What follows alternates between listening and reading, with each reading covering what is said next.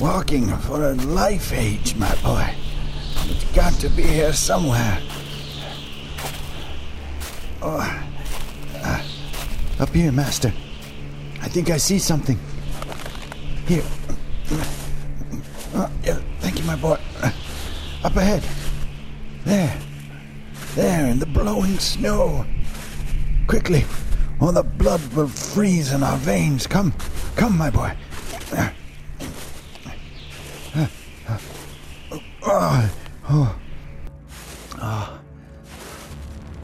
Amazing.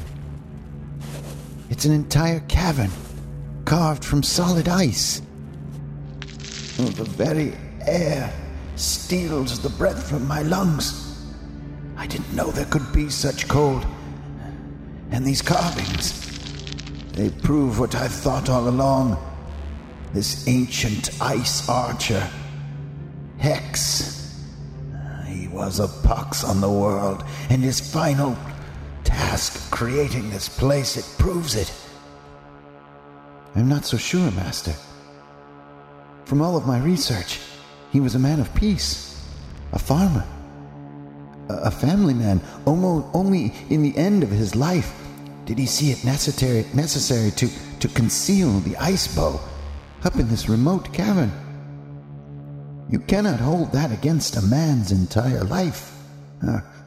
I'll do exactly that, my boy. Now, don't argue. Move along. Deeper, there, into the cavern. Follow that passage to the left. Here. It's enormous, Master. Look at this place. The more we see, the more we discover, the harder I find it to believe your assessment that this man was evil or sadistic, that he placed his great treasure so far from the world for some covetous reason. What could it be?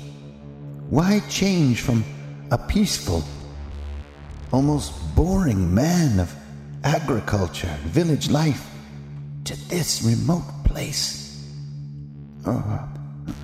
Look, my boy. There may be the answer to your questioning. There, frozen solid. Let me risk a small spell to release that object from its icy tomb. Melorectus, Darsenum, Infierno Carmen.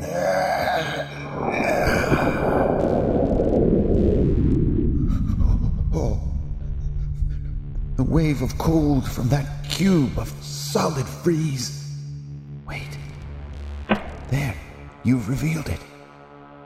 It's not a bow at all, nor any cache of magical dragon-killing arrows. None of these things. My research... What did I miss? You missed nothing, my boy. For there was nothing to be found. Only this secret here. Do you see it? This is one of the rarest objects in creation. Your description of Hex may be more accurate than I had imagined. For he did not hide his legendary bow here in the ice, but he was concealing an RPG mainframe.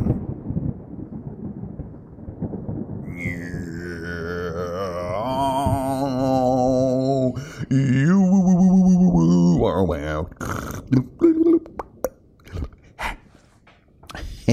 Oh, that was just for good measure. Greetings, program. It's your old buddy Ingrid Bernal here, hankering Furnail, coming back at you with another jam-packed episode of the RPG Mainframe podcast that's made to last, where you can kick back and do some deep thinking. And that's exactly what we're going to do today. Hope y'all are happy, healthy, safe and strong out there in this wild world. But for the next half hour or so, let's take a break from all that and get into some cognitive analysis. You know, here on Runehammer and the RPG Mainframe, we're all about thinking deep. It's not just, hey, here's a new idea for a tunnel. Or here's the latest analysis of the best spells you want to pick for your warlock. Nope, we go far deeper than that. We take a look at the actual mental processes, not only that are going on when we're doing our glorious hobby, but also ways that we can harness our thought habits, our thought processes in ways that will make us more creative, make us more interesting, and make us overcome the hurdles of being creative, which is probably one of the topics I find myself returning to again and again more than any other, is that the obstacles of creativity, especially prolonged creativity over the course of weeks, months, years, is fraught with peril and with roadblocks and with stallouts, as we all know. Any real sort of quote-unquote working game master knows what I'm talking about. There is a constant set of speed bumps on being creative over a prolonged period. And so that's what we think a lot here at the Thinking Machine of the RPG Mainframe. And today we are going to take a look at a certain breed of cognitive bias. We're going to look it right in the eye, and we're going to wonder how it's affecting us and if we can sort of master it in a way that could flip the script on that. Instead of it causing issues for us, it becomes a point of strength. Now, cognitive biases is a subject that's been argued about by psychologists and anthropologists for decades. A lot of it has been, confirmed absolutely through research projects, which, it's never easy to come up with good, solid proof on psychological research projects. But the more mainstream of the cognitive biases can be read about, and they're well demonstrated. And a lot of them are not terribly interesting. They're the product of evolution. They're the product of our survival instincts. They're the product of where we came from as a species. They are the simple habits and tendencies we have in using our big, crazy, folded up brains in different ways. Now, if you want to do a somewhat entertaining read on Wikipedia, you can look up cognitive biases, and there's some really hilarious ones in there. From very high level ones like gender bias, right? Which is, just you tend to identify with your own gender and sort of not notice things about other genders, which is very serious, very well documented, and very important in life, all the way down something like the IKEA effect. This is another one that is in modern parlance. The IKEA effect is having an exaggerated sense of value on an object that you assemble. How IKEA managed to get that, I'm not sure, because it applies to a lot of things besides, cheap coffee tables. But still, the spectrum of cognitive biases is kind of an entertaining topic, because some of them are like dead serious and very important for modern society. And other ones are like a little bit silly, like the IKEA effect, or groupthink is another kind of funny one. But today we are going to be focusing on one very specific type of behavior called exception bias. Now, exception bias is something that we all do every single day, and it is basically the human brain has a little bit more interest in things that are out of the ordinary. Now, that may seem extremely vague and high level to get started, and it is, and we're going to start descending from 10,000 feet down to a few thousand, down to a few stories, and then into the underdark of the meat of this podcast. But exception bias is basically our curiosity and our taking note of things that are out of the ordinary. And here's where the real rub of it is this same behavior also makes us accidentally disregard huge swaths of information that are not out of the ordinary, that are perfectly ordinary. So let's take an example. We have a town of 100 people. And for decades, if not centuries, this little town has just been living in peace and harmony, has been farming. They've just been doing their thing. Maybe there's a guy that makes chairs on one end of town. There's another guy that fixes cars. There's a few little soda shops and pubs where they gather on the weekends, and, they're just living out their lives. But then one day, for reasons that are not entirely clear or important, one of the residents of our idyllic little town goes berserk and kills 4 people. And then drives a car into the local gas station, blows up, starting a fire that kills 2 more people. And then the killer himself catches fire, stumbles out of the car, and burns to a crisp in the street. That was terrifying. It was gruesome. It was morbid. It was cataclysmic. It was sudden. It was violent. Suddenly, our minds play a little trick on us. And the thing that you remember about this little town is that guy who went berserk that one time. Now, this is only interesting because in our little example, decades, if not 200 years of time had passed with very little unusual things happening in this little town. But our minds will instantly categorize that into a certain type of data, lump it together, and compact it for storage. Then we hear the follow-up story of this man who goes berserk, and that takes our attention. All the little details are easy to remember, like the man burning to a crisp or slamming the car into the gas station. You'll remember those little details. And this is the essence of exception bias. Now, it has some very real-world ramifications that we're experiencing right now in our lives, but this podcast isn't really here to talk about that so much. Namely, the greatest culprit and the greatest perpetrator of blatant exception bias is modern news media, who are fascinated by things that are out of the ordinary.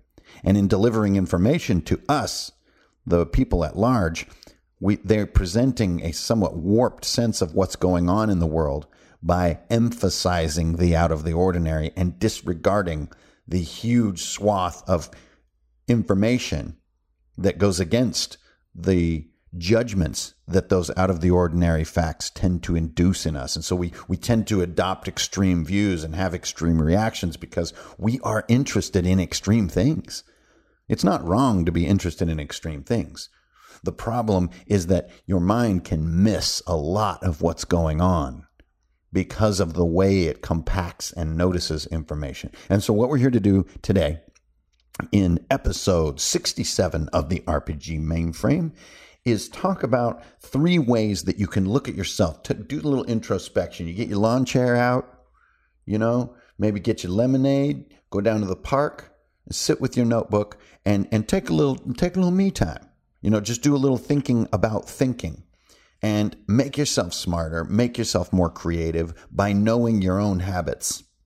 And this is understanding exception bias, or sort of over-attention to oddity is another way to call it. And here's how I think exception bias can be counterproductive for the creative RPG hobbyist, especially the game master, who let's face it, a lot of RPG creativity falls to the game master. The impetus, the sort of the beacon, the pushing forward, the unexpected, a lot of those things come from the game master. And so that creative burden is often where the RPG Mainframe focuses its invisible ray of mind power. That's me. I'm just your local podcaster who perceives himself as an invisible ray of mind power. No hubris here. Okay, so the first area I want to talk about, we're going to hit 3 of these. The first area I'm going to talk about where exception bias is holding you back is self-evaluation. And I'd kind of like to think of it as the fog of oddity and the clarity of boredom. Now, often creative people are looking at themselves and evaluating. They're evaluating their output. They're evaluating their habits. They're evaluating their tools. They're looking for new tools. They're looking for new input, new ideas, and then doing it all, and then expressing themselves and doing it all over again, then evaluating all over again. And then you do this day by day, sometimes hour by hour, sometimes during a game that you're hosting, you're doing it minute by minute. You're gauging player reactions to try to figure out how good you're doing as a game master. Or you're gauging player reactions to try to figure out if they're interested in going to the ice cave or if they want to go explore the lava tunnels, right? And you may not want to ask them directly, so you're mining their reactions, then you're evaluating your responses, then you're taking action, then you're evaluating again, right? On and on and on. This is a very creative loop to go through, is evaluating yourself. And when you're evaluating yourself, I believe you suffer from 2 states. One is the fog of oddity, which I think is the word suffer. That's where that applies, the fog of oddity. And one is clarity and boredom. The fog of oddity is noticing exception moments in what you do as a creative person. So if you look at all that you've done, say in the past month as a creative person, you will notice that your mind right away has dog-eared a few items. has put a little post-it note on a few items, either saying this was terrific or this was horrific. You'll notice that. Right now, if you think back, what have you done in your hobby or RPG hobby in the last 30 days? And you'll notice that your mind has dog-eared a couple of little items. These are either the highlights or the low points of your creative life in the past month. This is how our brains work. Now, on the other side, I have what I call the clarity of boredom. And this is the other 99% of the stuff you did this month that is not dog-eared. It was the kind of the lazy doodling. It was the throwing around ideas. It was the sketching. It was the just journaling. It was the cleaning up your browser folders. It's all these other little things. It was the, browsing new PDFs. It was maybe rereading a section of the Monster Manual. It was sitting in your lawn chair, zoning out on the beach, just with your sunglasses on, just thinking about your next game. It was practicing your big bad guy monologue in your next game. It was wondering what would make a cooler token for one of your players, or if you need to change the coat on some guy, all this other stuff. None of this stuff is terribly remarkable. But what's amazing about it is that it's actually who you are as a creative person. It's an actual picture of what you do and what it's all about. And those exceptional moments, even though they hog the spotlight, they are not a fair assessment of who you are as a creative person. You are this larger data set. So if you take that, you're actively telling your brain, okay, I see the Post-it notes that you've put on the last 30 days of data. I'm going to pull those Post-it notes off and crumple them up and toss them, and I'm going to look through this whole folder for a second. Now, this can be a little bit tedious to sit there and manually parse through thoughts, but that's just it. This tedium is the essence of beating exception bias. It says, Cliff Notes aren't going to do for this little task, my friend. I'm going to need the actual data, and I need to sit here and look back, and I need to think deeper. And this is a step that it's kind of like a kick in the head, right? It's a bit of a shock to the system. You have so many pages to leaf through now because your Post-it notes are gone. So you need to start at the beginning and you need to work through, and you see the real data for what it is. And for me, and maybe some of you guys agree, maybe you don't, I hope to hear from you in the comments.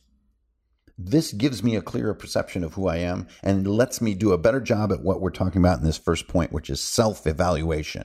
Am I killing it? Am I spending time doing cool stuff? Is cool stuff resulting from how I'm spending my time? Should I switch things around? Should I try something completely new that nobody thinks I'm going to do just to make myself enthusiastic? Should I take a complete break from things?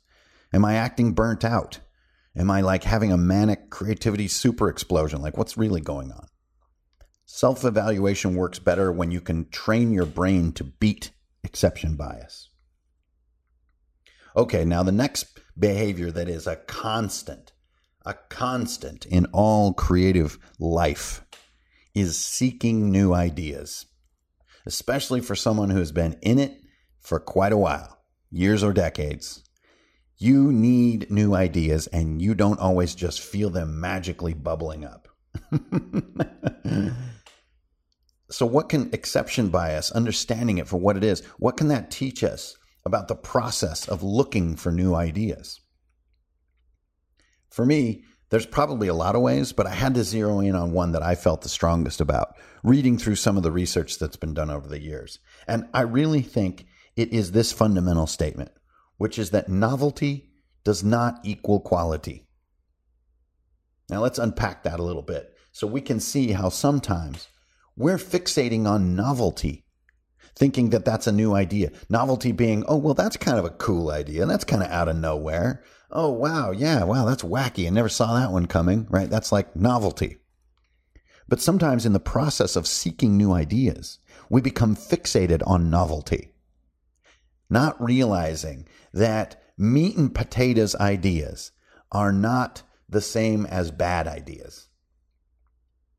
If novelty equaled quality, then you wouldn't have genres of things, because we'd be constantly pushing for different novel combinations of stylistical themes, right? But you know what the truth is? Sometimes novelty is the opposite of quality.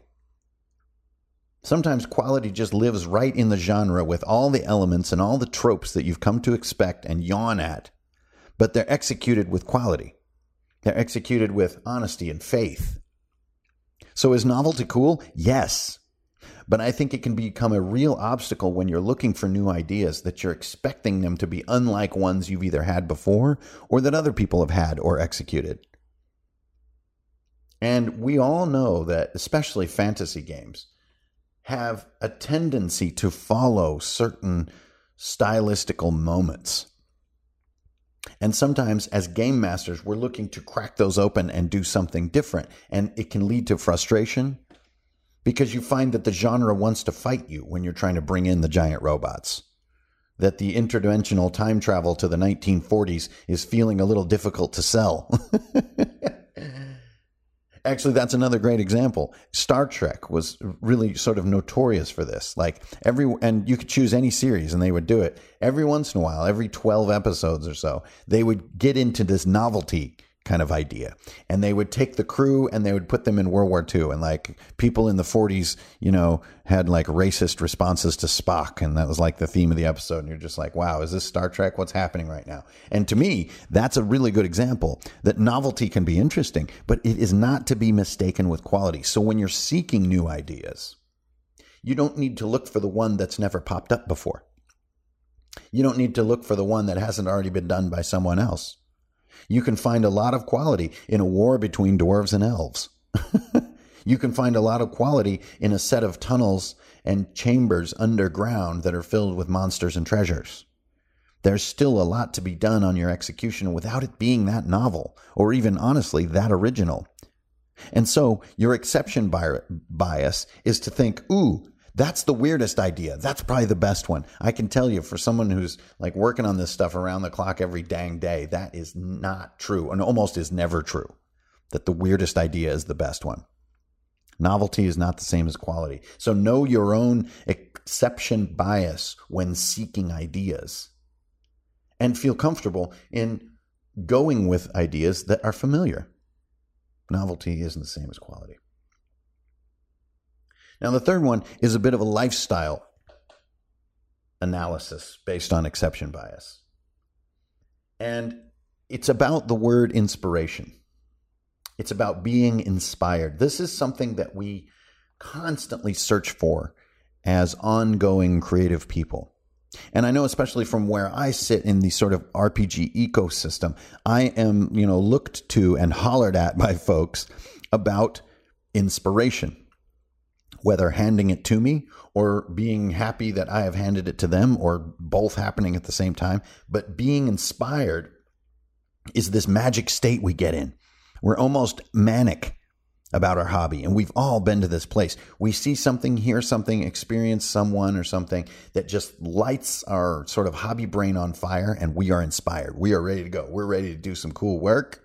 We're ready to draw some stuff. We're ready to write some things down, get an adventure pulled together. We're ready to call some homies, be like, get over here. We're going to play some bone crushing D&D because I am lit right now, right? You're inspired.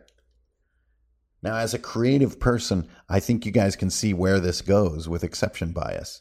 You start to see inspiration as the time that you're creative. Oh yeah, man, when I'm inspired on something, I'm just hog wild, I'm killing it. But I would actually argue that the far larger, the iceberg under the surface of being creative really is much more about showing up. It's much more about the process over time than it is the flashes. Now, the flashes should never be undervalued in how awesome they are. But I can tell you, they can have a negative effect on your creative mind. The limbic way that your mind interacts with creativity, which you can say, I don't know, I don't really feel inspired today. I'm not really feeling that spark. And it can put you in this state of waiting for it to happen. It's fairy dust that's going to drift down from the sky. And then whoop, hey, I'm inspired. Oh my God, time to do a bunch of cool shit. But I would argue that this is a classic case of looking at the exception, not the rule. The rule being you show up almost on the daily. You browse through your Twitter feed, which has all these RPG hashtags, right? You're looking at Instagram, which is pictures of miniatures. You're lazily doodling away in your notebook, or maybe you're drawing a little monster in the corner of your DMV driver's license form. I would argue that this ongoing process, these small truths that are not fascinating from a distance, those really reveal the essence of who you are as a creative RPG mind. Not the moments that you're inspired, which we all know are super, super fun. You're just lit up. But to look to that as the time when you're creative, I think can be very destructive. It can leave you sort of on this sort of manic depression roller coaster ride of like either totally killing it or being completely burned out. And I think the lifestyle of showing up and just doing these small acts of creativity in a sustained fashion, that's where the dividends really lie. It's like if you drink a beer all week and then eat, a salad on Sunday, and then you think to yourself, I'm such a great vegetarian. I had cheeseburgers and beers all week, but I had a salad on Sunday. That's different than if you just moderately add a few more vegetables throughout your day every day. It's much more boring. The moderate answer is so much more boring. It's not going to make the 11 o'clock news. But to me, it's a better definition of what the substance of life is, not these exceptions that tend to grab our attention. So that is my thoughts on what exception bias is doing to us as creative people. It's drawing our attention to flare-up moments and accidentally taking attention away from the meat and potatoes of the small acts that we do that over time make us part of this great hobby. Now, part of what led to Mainframe 67 about exception bias is a fantastic new book called Humankind, A Hopeful History. And I'll include the link here in the Patreon post. And I cannot recommend this book strongly enough. You guys know that not all books I recommend are just RPG books. They're, some of them are much more cognitive science-based. And this is a fantastic book about how negativity actually has drawn much of our attention, wrongfully so, over the centuries. In human history, human psychology, human evolution, the nature of warfare, the nature of human conflict. And I am so inspired by this idea. I see it as so powerful as a self-reflecting tool, as know thyself, right? So says Socrates. And to do so, we need to get past this sort of habit of exception bias, of only really keeping detailed track of the stuff that makes it on the 11 o'clock news. Throw away your Post-it notes. Reread the whole book. So I hope that this podcast has been informative to you guys and has been illuminating. And I really do recommend not joking around, trying that lawn chair exercise of sitting down and taking a look back at what you're doing and have done without just looking at the dog ears, but thinking about the underlying daily picking away. Another great one, when I was talking to my dad about this very topic, is he mentioned sometimes you find yourself trying to farm for so long that you look back and you're a farmer. Even though, you never really had like a bumper crop, you never really, amazed the town with your award-winning tomatoes. The whole time you've been scratching your head and wondering, if your carrots are ever going to look normal. But you do it long enough and you fight those little daily battles, and then one day you look back and you've been doing it 20 years and you're a farmer. And that to me is a great example of overcoming exception bias and seeing your life, your creative life, as a game master for what it truly is. And in that clarity, in that revelation, I think new levels of creativity are unlocked. You guys, that's all I got for Mainframe 67. Keep an eye out for some more posts this month. ICRPG 3E is going into playtesting this week, so that's insanely exciting.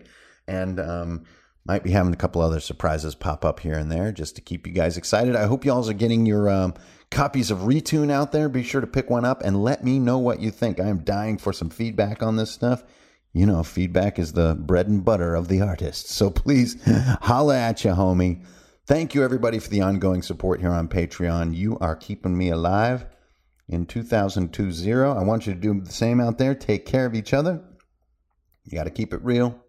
Don't you go stealing. And you're always going to get a deal. It doesn't rhyme that good that way, does it? Anyways, I'll see you guys on the internet. I'm out of here. Peace.